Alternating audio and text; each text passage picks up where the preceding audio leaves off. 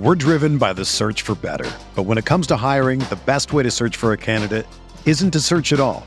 Don't search, match with Indeed. Indeed is your matching and hiring platform with over 350 million global monthly visitors, according to Indeed data, and a matching engine that helps you find quality candidates fast.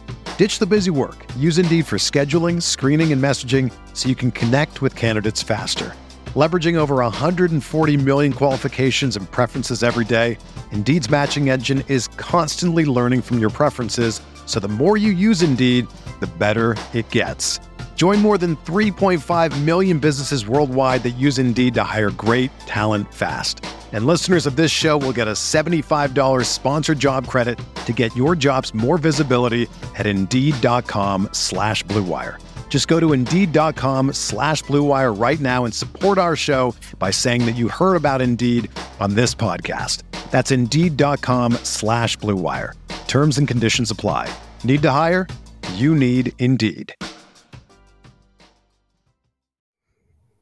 Hello, everybody. Welcome back to the NBA Front Office Show. Plenty going on in the NBA today. We are going to do a look at the NBA standings, taking a look at exactly where each team is, what's surprising, what's not surprising, everything in between. I'm Trevor Lane. You can find me on Twitter at Trevor_Lane, joined by Keith Smith at Keith Smith NBA.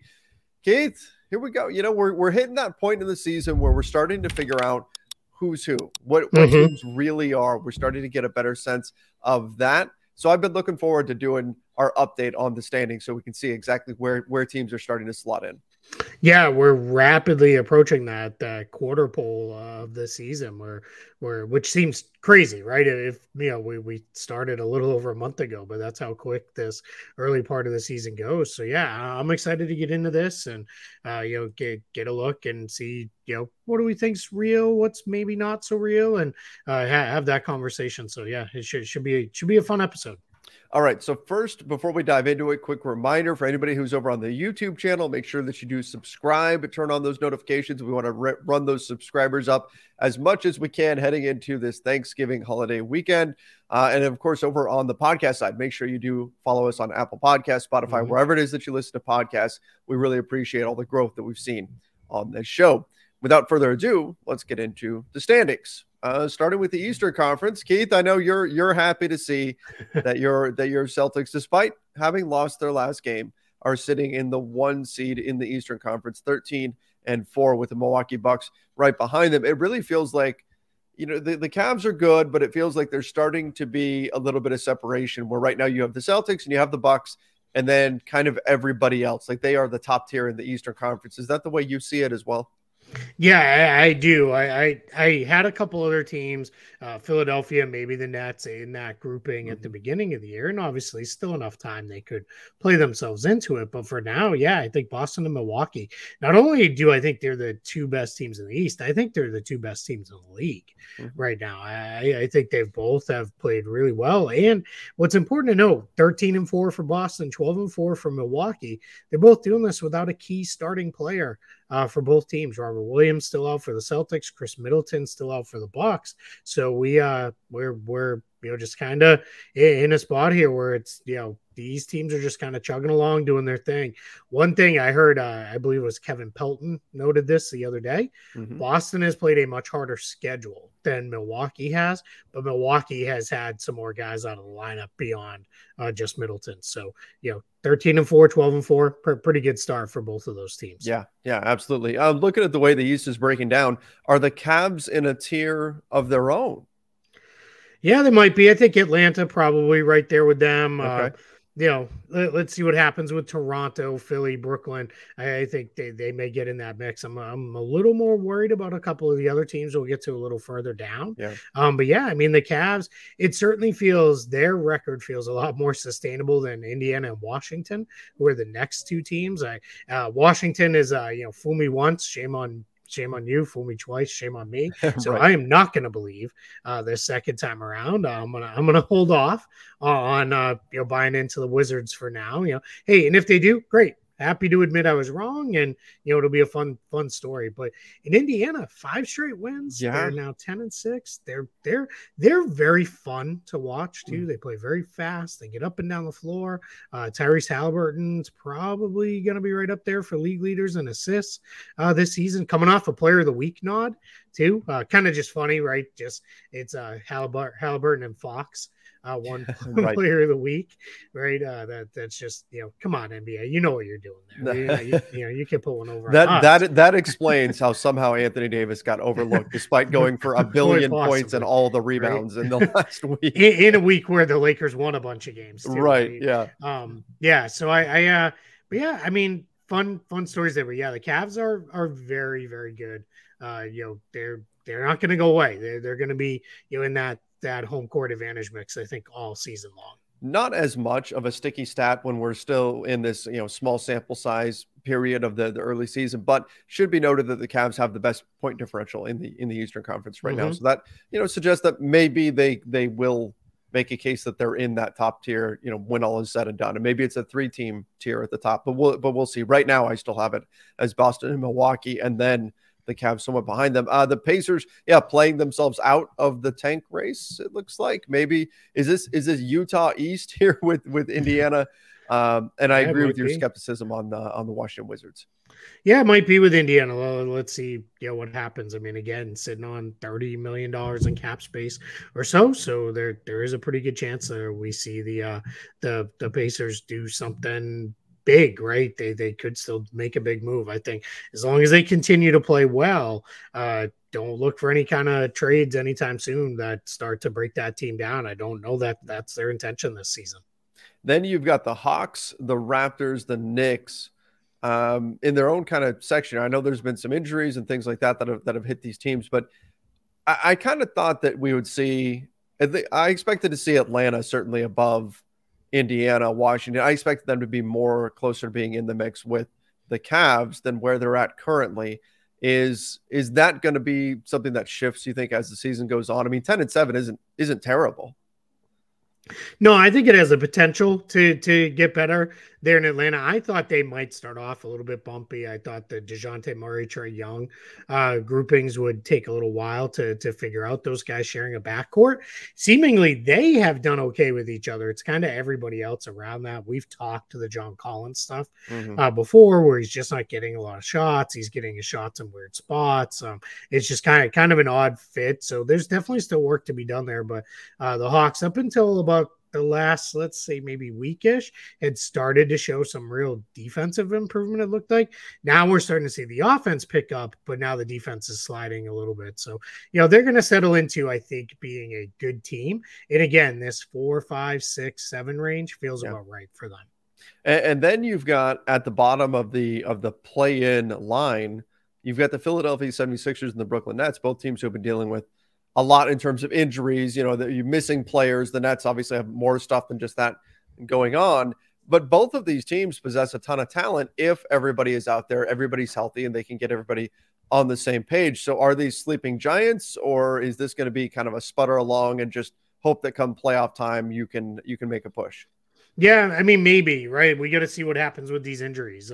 Philly's going to be down tonight. Embiid, Harden, and Maxey. They're going to be down, those two guys, at least tonight. We're recording this on Tuesday afternoon. Oddly enough, playing Brooklyn in the Ben Simmons return game. That's right. So that's kind of fun. Tobias Harris returning for them. So that helps at least. Helps for sure. Somewhat. Yeah, they need somebody who can score the ball on that team.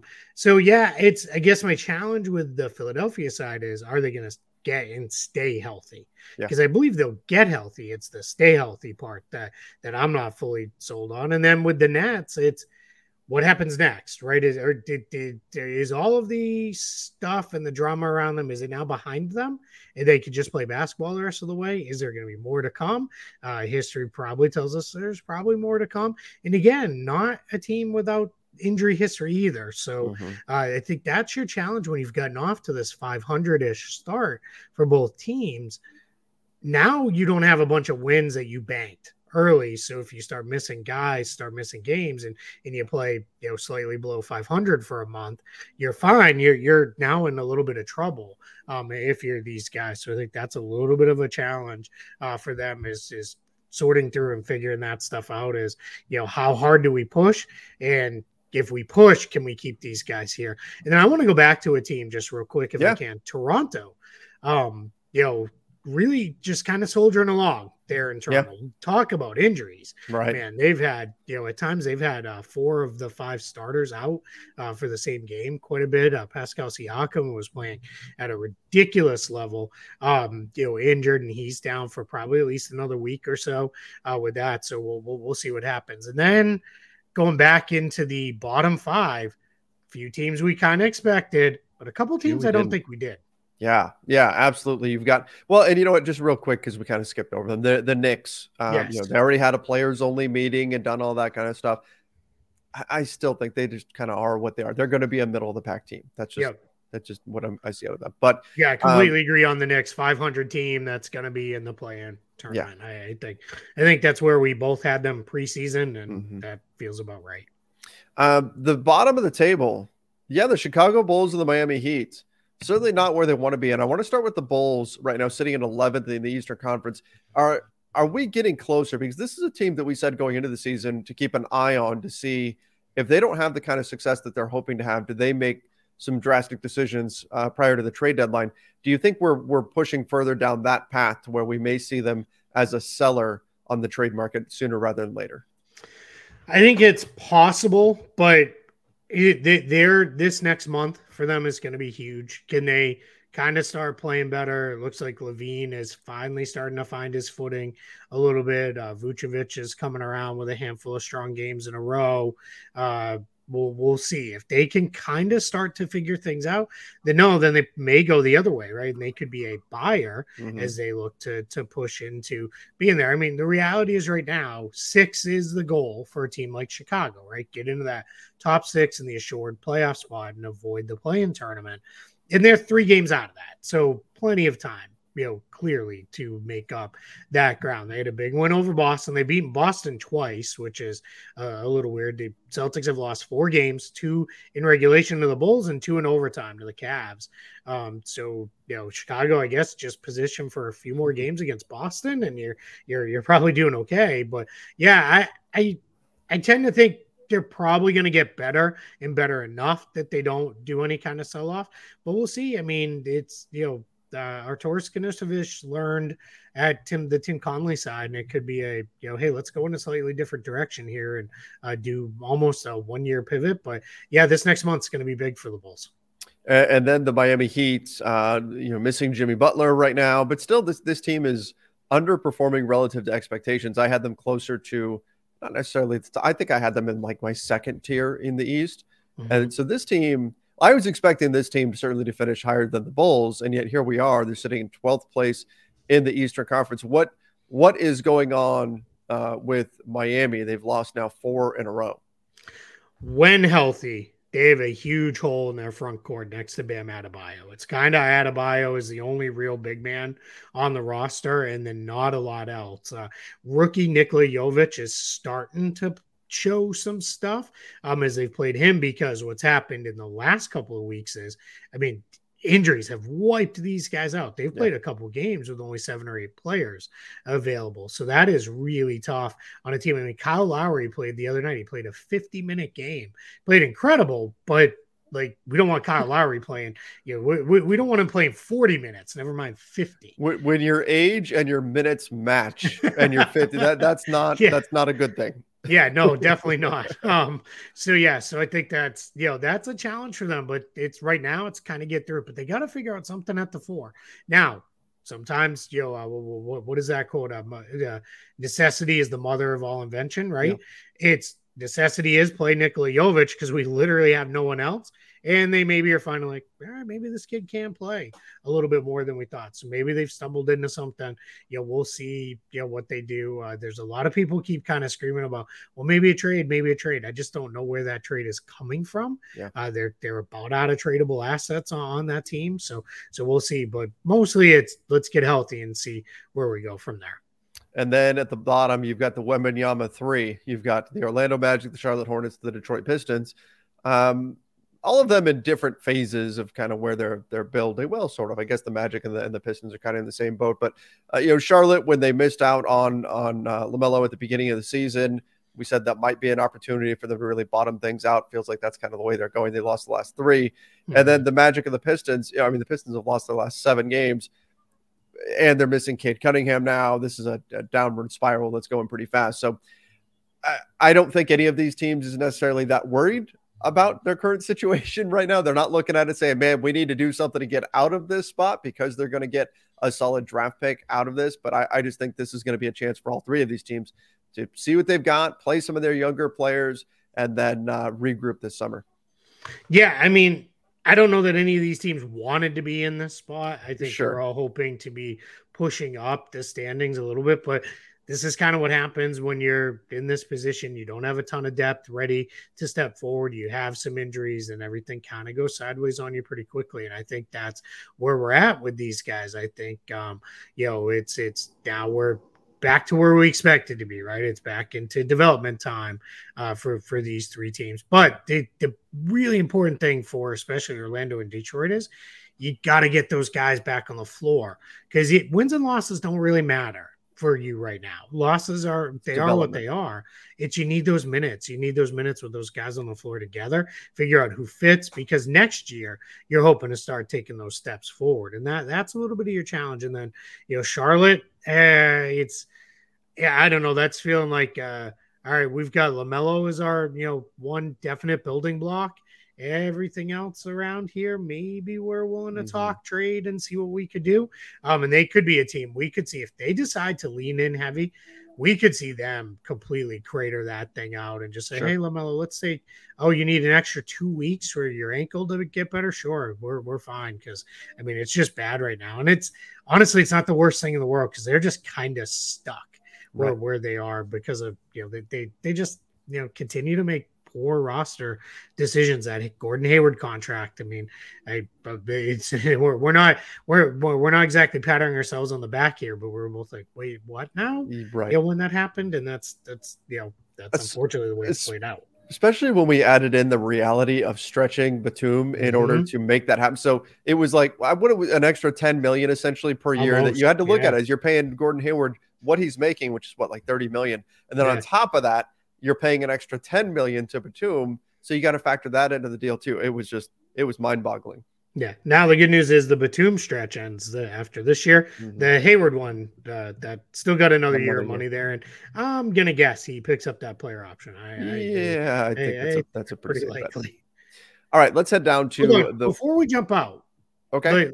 Let's go back to the East if we can real quick. Yep. We're saying, I think Chicago and Miami will get back in there. Who are we taking out of the mix if we're saying Chicago and Miami get into the play-in? Because I do feel like they will get into the play-in. Who are you taking out? It feels weird with them being so high up in the standings right now, but the Wizards, I think, and the Pacers, I think, would be the 2 that would be the ones to fall out. Yeah. And they're not. It's not like they've created a 7-game difference already. Right. They're let's see. The Pacers are 3.5 up on the Bulls, 4 up on the Heat. But yeah, that's still that's not enough of a difference to be this early functionally matter right now. So I'm with you. Same spot. All right.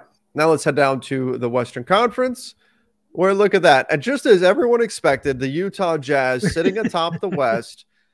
They have started to cool off a little bit. They were red hot there for a while, 6-4 in their last 10 now, but still sitting at number 1 in the Western Conference, 12-7 on the season.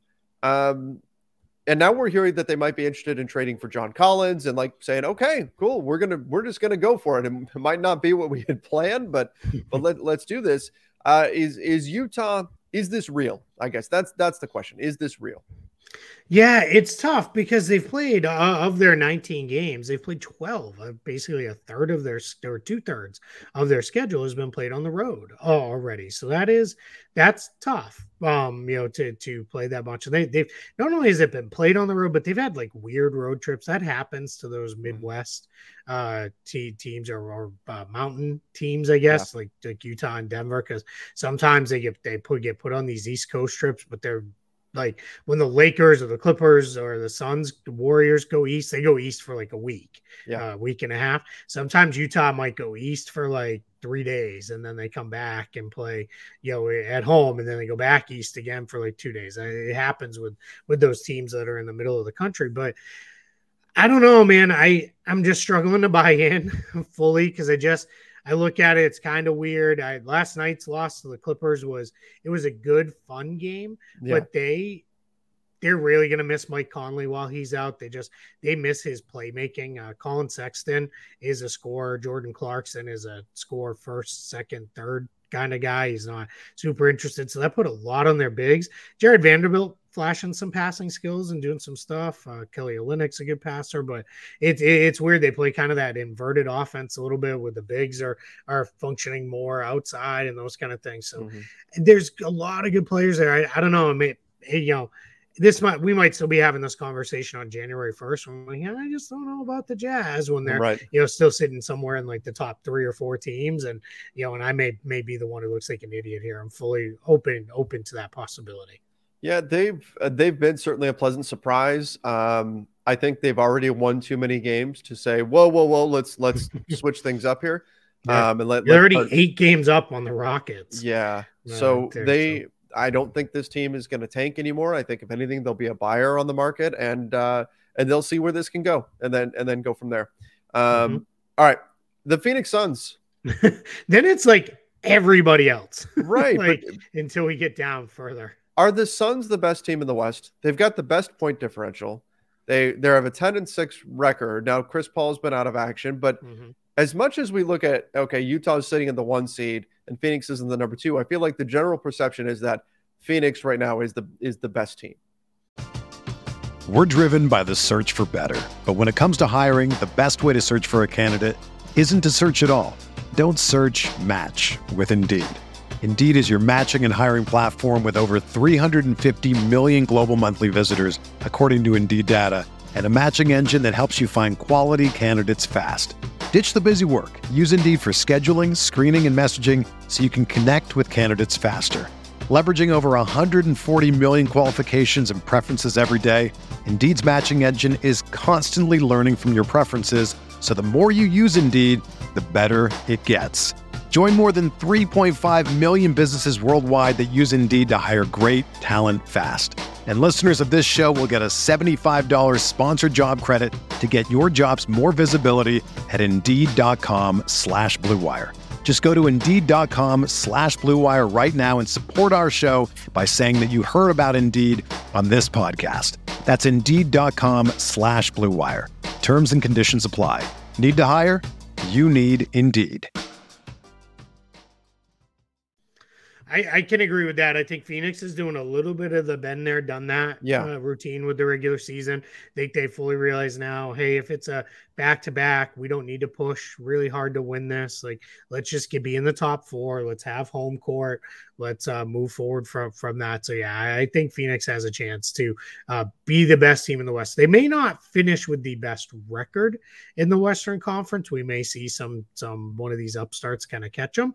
But I do think Phoenix has a real chance to be one of the best teams in the West. They might be that team where we're kind of almost like Golden State a little bit last year at points. Sure. It was like, I don't really care where they finish, but as long as they're kind of up there, I feel pretty good about it. That may be where we're at with Phoenix. Challenge for the Suns, though.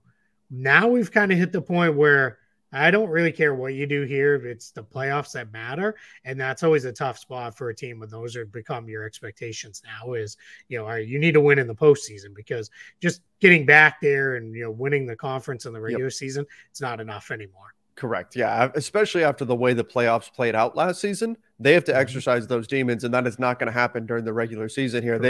If they finish with the 5 seed, if they finish with the 1 seed, all that anybody is going to care about, or all that's going to matter is what they do in the postseason. Mm-hmm.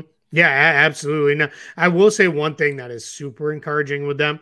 Defense has not fallen off at all. I mean, they are still, doing their thing as a defensive team. Really kind of, maintaining that they're right up there with a lot of those other teams defensively. And they should be executing a Jake Crowder trade at some point, and then maybe you can add some pieces that way. Yep. The Nuggets, not quite as like we had this pegged as, I believe they might have even been your team to finish first in the West. I think I did pick them in the regular season, yes. So have not been quite as good as we expected, but what do you attribute that to? Is there a little bit of the kind of, the been there, done that effect with Jokic, just because he's been MVP and everything, and they've got guys that have been coming back from injury when you talk about Jamal Murray and Michael Porter Jr. Is all of that kind of combining to a just kind of 10-6, cool, we're good for the Nuggets? It's more that second one with the trying to get guys back again. Another mountain team, road heavy schedule to start the year, 2/3 other games on the road already. They've been very good at home, as they usually are. But yeah, I think they're trying to figure out how do we get Murray and Porter back in. And then unfortunately, in the last couple of weeks, they went through, had an illness. They think it was termed non-COVID, but definitely had guys out in the health and safety protocols. So definitely had something to run through the team a little bit. So I think that's the tough thing, right? Because if you have one bad week this early in the year, all of a sudden it completely changes your trajectory Correct. Of what your record looks like. So I still feel pretty good about Denver because, again, I think they're going to be all right. They need to pick up their defense, though. That they're not defending in ways that feel really good. And Michael Porter Jr. just came out and said just the other day, offense. I'm going to paraphrase it, but it was something like offense should be on autopilot for me because I know what I need to do. I need to focus on the defensive end. And there's a lot of times you watch that team when he's in there, he's just kind of running around on defense and I don't even know what he's doing. He's getting in the cardio. Yeah, that's it. Yeah, something like that. Yeah, except it's like getting cardio by at least being near someone on the other team. Like that would be helpful. Yeah. He did when they played Boston the other day. He did this thing where it's like it looked like he was trailing his man around a screen, except his man didn't move out of the corner and he just ran around this whole screen action, and it was so weird. And then by the time he finally got back to his man back cut him for a layup. And I didn't like it was one of the oddest things I've ever seen. It was very, very, very I don't get it. It's Michael Malone immediately called timeout and put Porter on the bench. And I was like, that might be the end of Michael Porter for the night. It didn't end up going that way, but yeah, it was tough. The Clippers sitting in the 4 seed currently at 11-7, got the win last night over the Jazz. They've dealt with a bunch of injuries. We've seen Paul George in and out of the lineup, Kawhi Leonard in and out of the lineup. And yet here they are. They're right kind of. This is where, early on in the season, they weren't shooting the ball very well and they were kind of low in the standings and people started to raise their eyebrows and stuff. And I'm like, this team has too much depth to not still be fairly decent, even with the guys that they have out of their lineup. And so far it's starting to stabilize here. And again, they've jumped all the way up to the 4 seed now in the West. Yeah, I don't have a lot to add to that, except, they're playing like they should now. And Kawhi he's figuring it out again. Like he's starting to show some stuff here in these last couple games, especially as a passer. That's it. It's just a really good team. All right, light the beam. Beam team. Let's go. The winners of 6 straight now. They're 8-2 in their last 10, and they're in the 5th seed. Keith, we said this was going to be the season that the Sacramento Kings break their playoff drought, and here we are. They are the 5 seed right now. Now, again, it's very early. They are, 1 game up on the 10 seed, so this could change in a couple of days very quickly. But for right now, Sacramento sitting in the 5 seed, playing good basketball, winning, and it seems like there's getting to be an air of confidence around this team that probably didn't exist in seasons past. Yeah, absolutely. I mean, and we're 15 games in. And I'm basically, I don't know that I'm going to call them NBA record-breaking great offense, but I'm very ready to say this offense is good. and it's just going to be good. De'Aaron Fox, I know we talked about it just the other day when I hit you with the whole he's shooting 90% at the rim. But it is, I mean, they've got a lot of offensive weapons. I mean, a lot of guys who can do some stuff. There's going to be some stuff that levels off for sure. And that's where we'll see that dip a little bit. But I think they're going to finish probably as a top 10 offense in the NBA this year. And then if the defense, let's see, they are right now, I'm just pulling it up on Basketball Reference. They're 27th. So if you can nudge that up to around 20 and you can be a top 10 offense, you'll be a playoff team. That could help you mitigate any kind of just natural regression that you're going to see on the offensive end. I mean, De'Aaron Fox is not going to finish the season shooting 90% at the rim. It's not going to happen. So if you can do that, then maybe you can kind of keep yourself right about where you're at and stabilize everything. The Pelicans sitting in the 6th seed, 10-7. Also one game back out of first. Though again, the West is ridiculously compact. This team, though, positive 6.3 point differential helps when you blow out the Warriors. What was the final score? They blew it up. Blew out the Warriors by 45. Yeah. Oh my goodness. That now will it was change the your point differential. Warriors in quotation marks because they left basically everybody home. Yes. And didn't go. So, but yeah, still, I mean, 45-point wins are and Zion had like 9 or something. It wasn't like their guys all had these crazy blow up games or anything like that. It was like the whole team chipped in. This team is good. This is a good team. Good. They're a fun team to watch. And I'm not surprised at all that their 6th seed. Wouldn't surprise me if they finished higher than this. I think they're going to be solid as long as they can stay healthy. Yeah. And they're deep too. They've got a lot of talent up and down. They've got a couple interesting potential trade pieces too. If they decide, hey, we really need to go get, this for our roster. That's a good team there in New Orleans. They're not going away. And then we've got the Grizzlies. I mean, you look at the Pelicans, the Grizzlies, the Blazers, like technically, you've got the Grizzlies and the Blazers are in the play-in, whereas the Pelicans are not. They all have the same record, right? They all have the same record. The West, again, insanely half game behind second place. So, the 10 seed is 2 games back of the 1 seed. Like, this is insane.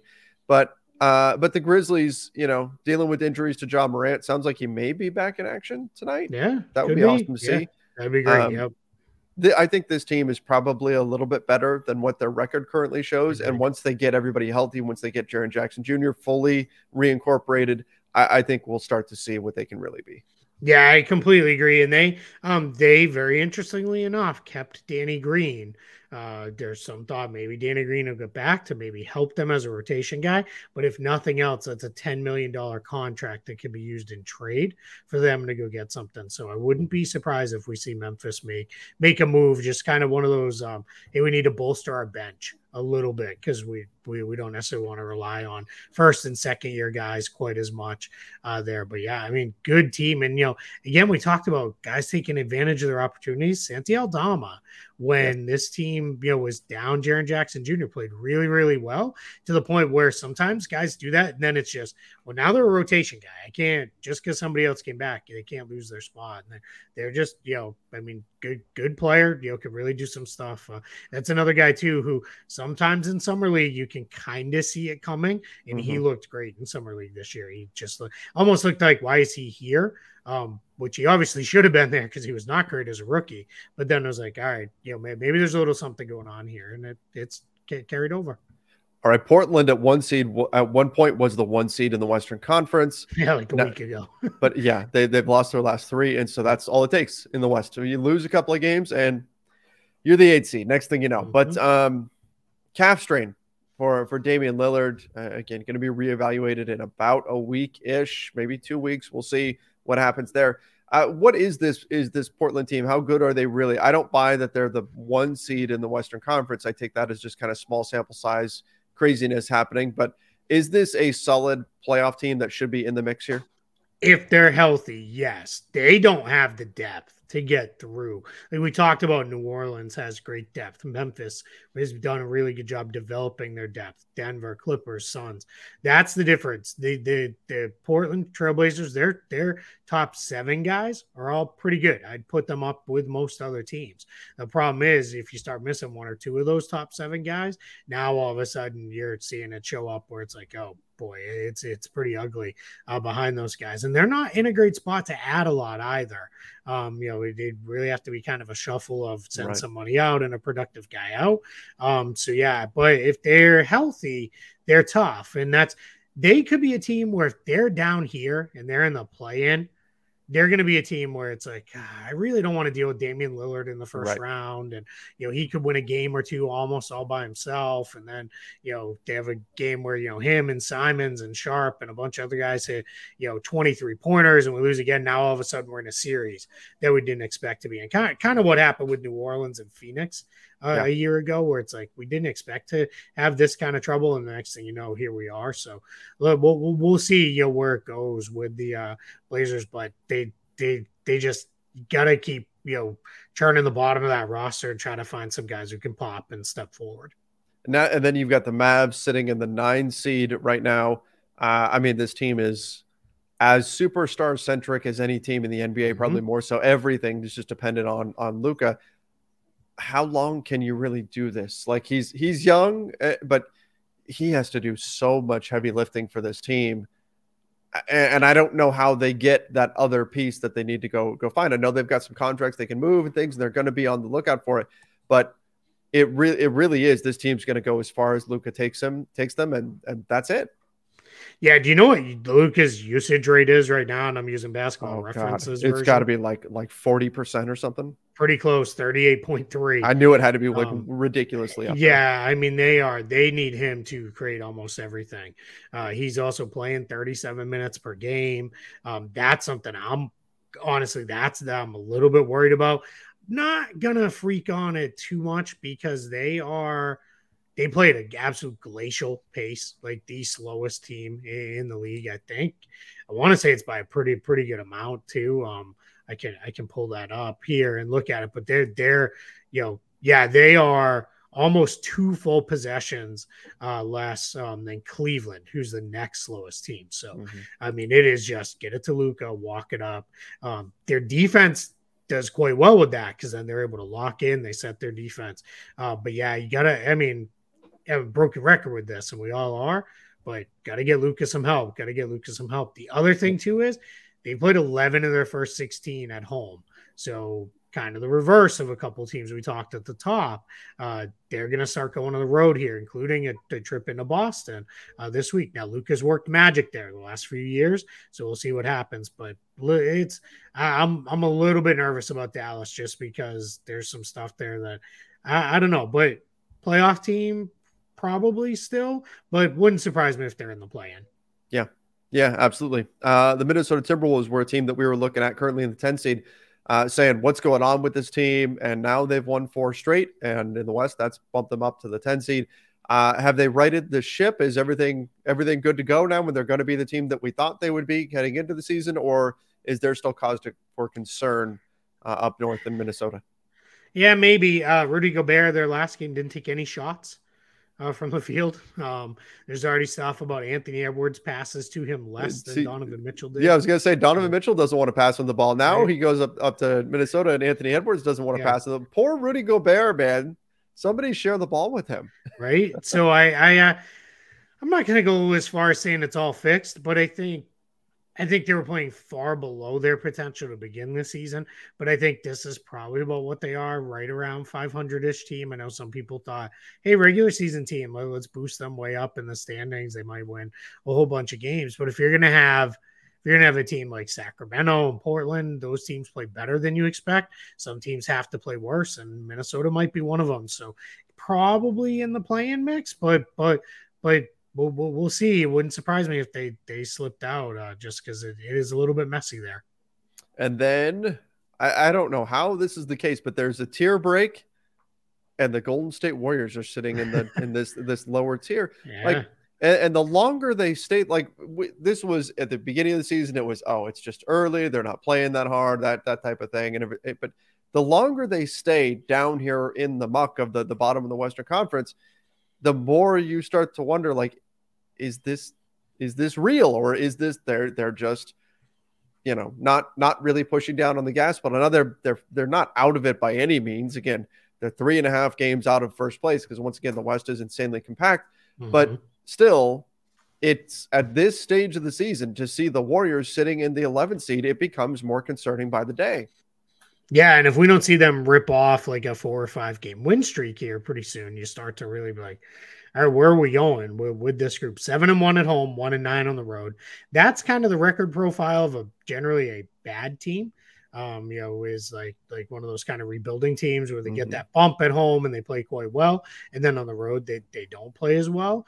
But yeah, it's weird. And now they're obviously not concerned. They just, like we talked about, they just threw that game away completely at New Orleans. Said, we're not going to bring, Curry and Green and Thompson and Wiggins. And, a lot of our regulars just stay out. You're not going to play. And they completely got destroyed, which, hey, if you're still willing to throw games away where, you get a win in that game, now you're 9-9, you're 500, you're feeling maybe a little bit better about that. But my guess is they still feel like, all right, we've got a run in us. I'm going to keep hammering on it until they do something about it. Got to fix the bench. This is no longer the Warriors where the starters hand over 15 and 20 point leads by the time you go to the bench. The starters are handing over a 5-point lead, and then that terrible bench is not able to hold it. And that's been their single biggest issue right now. Curry's playing as good as he's ever played. He could be the MVP this year, if not for the team being 8-10. Yeah, exactly. And so the question becomes, when do they kick it in? When's that going to happen? What's that going to look like? Yep. All right. Bottom of the conference. One of these teams is not like the others. That the Thunder, the Spurs, and the Rockets are all essentially going into the season saying, hey, we're going to be bad. Greg Popovich obviously infamously said, don't bet on us to win a championship and all of that. Thanks for that advice, Pop, too, especially when you sit main guys, willy-nilly here and there. Like, I don't know, did you see the whole Devin Vassell thing the other night? No, I didn't. Like, oh, Devin Vassell's in the lineup. Oh, Devin Vassell's out. No, wait, he's going to actually play. No, wait, he's actually out. And he ended up out. And, there's been a lot of that stuff where, like, these guys, magical one-game injuries, and then they're back. I think the Spurs are starting to manage things a little bit. Managing the tank. Yeah. You've got look OKC. Shai Gilgeous-Alexander has been phenomenal. He's dropping 30 like basically every single night. He's been incredible. They've got some pieces there that can be interesting, but again, they kind of have to sit near the bottom here and get another high draft pick and then go from there before they're going to try and do anything. With them, sorry to interrupt you, but you're seeing with them their talent imbalance now too. Yeah. They've got Gilgeous-Alexander and a bunch of interesting younger guys who are kind of trying to figure things out in the NBA for themselves, and that's where they're really kind of you see it kind of all fall apart there. But in some ways, it's not the worst thing because it's like they play super close games. They're in most of these games. Gilgeous-Alexander plays really well, and then they lose, which kind of when you're rooting for a rebuilding team in a year where there's generational talent at the top of the draft, you're probably like, not the worst thing in the world. We get to see a really good close game. Our guys played well and we lost. So moving on. Yeah. The best thing really would be to lose every game by 1. Yeah. Right. That's your best case scenario. I said that once to a coach, and the coach was like, yeah, and you know what happened? You would get fired and no one would be happy. And he goes, so no, from a coaching standpoint, I do not want to lose every game. No, correct. But, yeah. Coach you don't want to get drilled and get your tail kicked every single game, because then there's no interest in people are out on the season. But yeah, for sure. Now they've already won 7 games, so I do think that they're probably they're a better team than the Spurs or the Rockets, certainly. Agreed. I think so. I think they are kind of in their own little tier there. The Spurs they're not good at basketball. It's a bad team, and like you said, they are trying to. We're seeing them do some things that they're trying to bottom this thing out, and they're being successful at it. Yeah, when you're sitting Keldon Johnson, Devin Vassell here and there, Jakob Poeltl even on occasion, and it's not a criticism by any means. I think Greg Popovich and staff there know kind of, we know what the deal is. Play them enough that they get those minutes and they develop. And Keldon Johnson, everybody by now should know I absolutely love that dude. Mm-hmm. And Devin Vassell's rapidly climbing up my list. I think those two guys are really, really good. And then Jakob Poeltl, we'll just see if he sticks in San Antonio or not. My guess is we might see him get traded. Well, much like Derek White a year ago, it might be a little bit of like, all right, hey, by the time we're ready to really do this thing, you're probably not going to be a part of it. So maybe we move on from you and get what we can draft pick wise and young player wise. So we'll see. But yeah. And then the Rockets are just, I mean, they're naturally bad, which is, again, it's fine. They're super young. God, they are frustrating though to watch because it's like, all right, we're kind of hanging in this one. Oh, here comes a quarter where in the 8 minutes we score 2 points and we have 7 turnovers. And the game's over. Yeah, and then the next thing, exactly. Now we're down 15 and the game's over. Like, it's just, I mean, they do some weird stuff as far as like, balls that are, sailing 8 rows deep into the seats and, or like 2-on-1 breaks and guys are just, basically handing it to the other. It's just weird stuff, but they're super young. They'll figure it out. Jabari Smith, maybe starting to show a little bit of signs, but good Lord, Houston's guards, please make it easier on this man. Like, give him passes in places where he can score. Stop ignoring him on the roll so you can shoot a crappy, step back pull up from 20 feet. Like, I can't take any more of those. It's powering the tank, though. Yeah, sure, but I mean, come on, get your big. You're not winning games either way. Yeah, work with the kid. My Lakers currently the only team that hasn't won a game on the road, I believe, in the NBA. That's right. They do head out on the road now to take on Phoenix. I mean, that's going to be a difficult matchup. No LeBron James again. So they've been dealing with injuries. We've already seen that happening. Anthony Davis came into the season with a bulky back, and then you've got LeBron dealing with the adductor issue. So injuries already kind of ramping up for them. But they also had an absolutely brutal first 10, 12 games, especially when suddenly, like, for the Lakers' perspective, we were looking at everything going, oh, my God, this schedule is horrible. Oh, but at least there's a couple of games against the Jazz. Yeah. Oh, and then that turned out to be not any kind of a reprieve at all. And so they got some games against some weaker competition more recently. You got the Brooklyn Nets missing Kyrie Irving, second night of a back-to-back. By the way, the last 3 games have been second night of a back-to-back where they played the Clippers the night before. Historically, it feels like it's always the opposite, where the Lakers get them the first night, Clippers get them the second. So yeah, it feels like there's always like Lakers play them on the Sunday, and then the Clippers get them on the Monday. Yeah. Yep. But played some weaker competition in the Detroit Pistons and then the San Antonio Spurs. And so they picked up a few wins there. I don't know. I mean, I still think this team shouldn't be sitting quite where they are. I think some of this is the difficulty of the schedule. They also shot unsustainably poorly to start the season.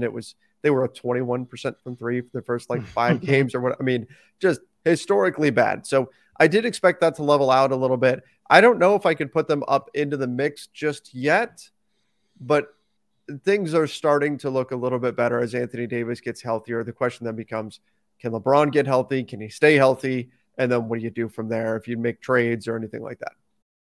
For the ones who work hard to ensure their crew can always go the extra mile, and the ones who get in early so everyone can go home on time, there's Grainger, offering professional-grade supplies backed by product experts so you can quickly and easily find what you need.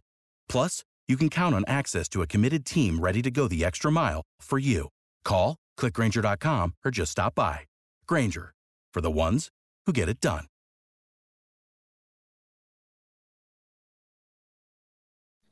Yeah, two things that are worrisome for me with the Lakers is very home-heavy schedule so far, 10 home games, only 5 road games. And they, as you said, they've been poor on the road. So that's a little worrisome, there, because now that just means there's 5 more road games coming, later this year than there are home games. The other thing is kind of like we talked about with Portland, they can't have injuries because they just don't have the depth to sustain it. When you're missing, one or 2, or sometimes, it seems like 3 kind of ish of the star guys, you can't play that way. It's just not, there's just not enough there. Anthony Davis playing great. I think you and I talked about it. Maybe it was, somewhere else that I was, but I am worried of, like, can he sustain this kind of usage? Like, this is like young, first few years in the league, Anthony Davis usage levels right now. So it sounds awesome, but Like, is this guy going to have anything left in the tank come like March and April if you're trying to, play must-win games to get into the, into the postseason mix? So, Right. So I'm a little bit worried there, but the reasons for optimism are shooting a little bit better. I think Darvin Ham's kind of getting guys figured into the roles and the rotation. And you got Schroeder and Thomas Bryant came back to help round things out a little bit. Yeah. They've got to do something to rebalance. Just they need another wing. Yeah. They've got too many guards. Too many guards masquerading as wings, I guess, is the best way to put that. But you get LeBron back, you get, keep AD rolling, and Russ keeps doing his thing off the bench. Yeah, I mean, you could see this reverse, and we've talked about it, multiple times on this show. I'm sure you've talked it ad nauseum, and I know Lakers fans know no reason to tank, don't have their control of their draft pick. Right. So you might as well just go out there and try to win games as much as you can. But yeah, I think they're being very smart. I think there's a point where it's like, all right, we don't need to push LeBron. Like, let's get back when you're not 95, 96, 97%, 100%. That's when we'll play you. We don't need to do anything more than that. So yeah, we'll see with this. All right. I'm going to ask you the same question. Yeah. So Warriors, I think we both feel still good. Warriors will get in there, into the top 10. Do you feel like the Lakers are going to get into that top 10 too? It's so dependent on health and if the front office does something or doesn't. It's hard to say if they're going to do it or not. Right now, I'm going to say no, just based on kind of where they're at. Yeah. So I'll say the Warriors in. I'm going to take out of the mix, maybe a little bit of a surprise, but I'm going to take Minnesota out. I think Portland that's fair. Finishes ahead of Minnesota. The Jazz, I still like, man, I wanted it to say Utah, but they've just so high too good. I can't do that right now. So yeah, so I'm going to say Warriors get in, Minnesota gets out, and that's kind of what your 10 looks like in the West. Well, and that's the other piece of this for the Lakers, right? Is we look at the Western Conference, you just went, oh my God, there's 12 playoff teams here. Yep. Like if and so no matter what happens, you've got at least 2 playoff teams that are going to be out. And so the hope for the Lakers was, okay, the Kings and the Blazers, those 2 have to be non-playoff teams essentially. And both of them have performed, I think, better than expectations. Portland dropped off a little bit recently, but both teams have been really good, certainly, better than the Lakers. And so now it's, are the Lakers going to be that team that's on the outside looking in? And that's the way it's shaping up right now. So we'll see how that ultimately plays out, but it's not just what are the Lakers doing? It's what are the teams that they were hoping would be kind of the bottom of the play-in or below that play-in line doing, and those teams are exceeding expectations right now. So that compounds the problem. Yeah, I think when we are having this conversation in like February and March, and the standings obviously at that point matter a lot more, you start to look at and you can say things like, all right, the Lakers are in 12th, but they're only 2 games out of 7th or something. But then the challenge becomes but that's still 5 teams in between there that we have to climb. And those teams have to lose. Yeah, exactly. That's where it gets hard because it's, you're only a couple games back, but it becomes, we've got to climb all these teams to get to where we want to be. I will say this, like, it's got to be shoot for the play-in, hope we're healthy, and then we're going to make our run into the play-in and try to be a problem in the first round. I cannot see them. I fully recognize that it's only a few games right now. I just can't see them climbing up into the top 6 just because, again, that factor, that's way too many teams. It's a lot. You need you need 7-8 teams to, kind of start really going south while you go really north to pass them in the standings. It would take some kind of surprise trade or something where they get like 3 really solid rotation players back and it totally balances things out. That and you get healthy to make that kind of a run. But without a doubt, I agree. Yeah. All right. Well, we went through every team. We covered the entire table here. And I think that was a good summary of where things are at in the NBA. We'll see where things are at news-wise, whether or not we're going to do a pre-Thanksgiving show tomorrow. But we'll check in and go from there. I know I've got to hit the road early in the afternoon, so hopefully we'll have time to get something in. And if not, hope everybody has a very happy Thanksgiving. We'll be off for Thanksgiving Thursday and Friday. And, eat some good food, hang out, and watch some World Cup soccer. Yeah, you got football of one kind in the morning, then you got football Right. of the other kind in the afternoon and evening. So yeah, my go-to on Thanksgiving is enjoy the food, family, and football. That's And right. you've got two different kinds. So have fun. It's a day off for the NBA. So generally tends to be really truly a day off where nothing really goes on. So yeah, it's enjoy it, guys. Remember, it's even if you're not super into the whole Thanksgiving part of it, it's hopefully a chance to rest and relax and enjoy some other stuff. Absolutely. All right, everybody. Have a great one. Till next time. See ya and stay safe.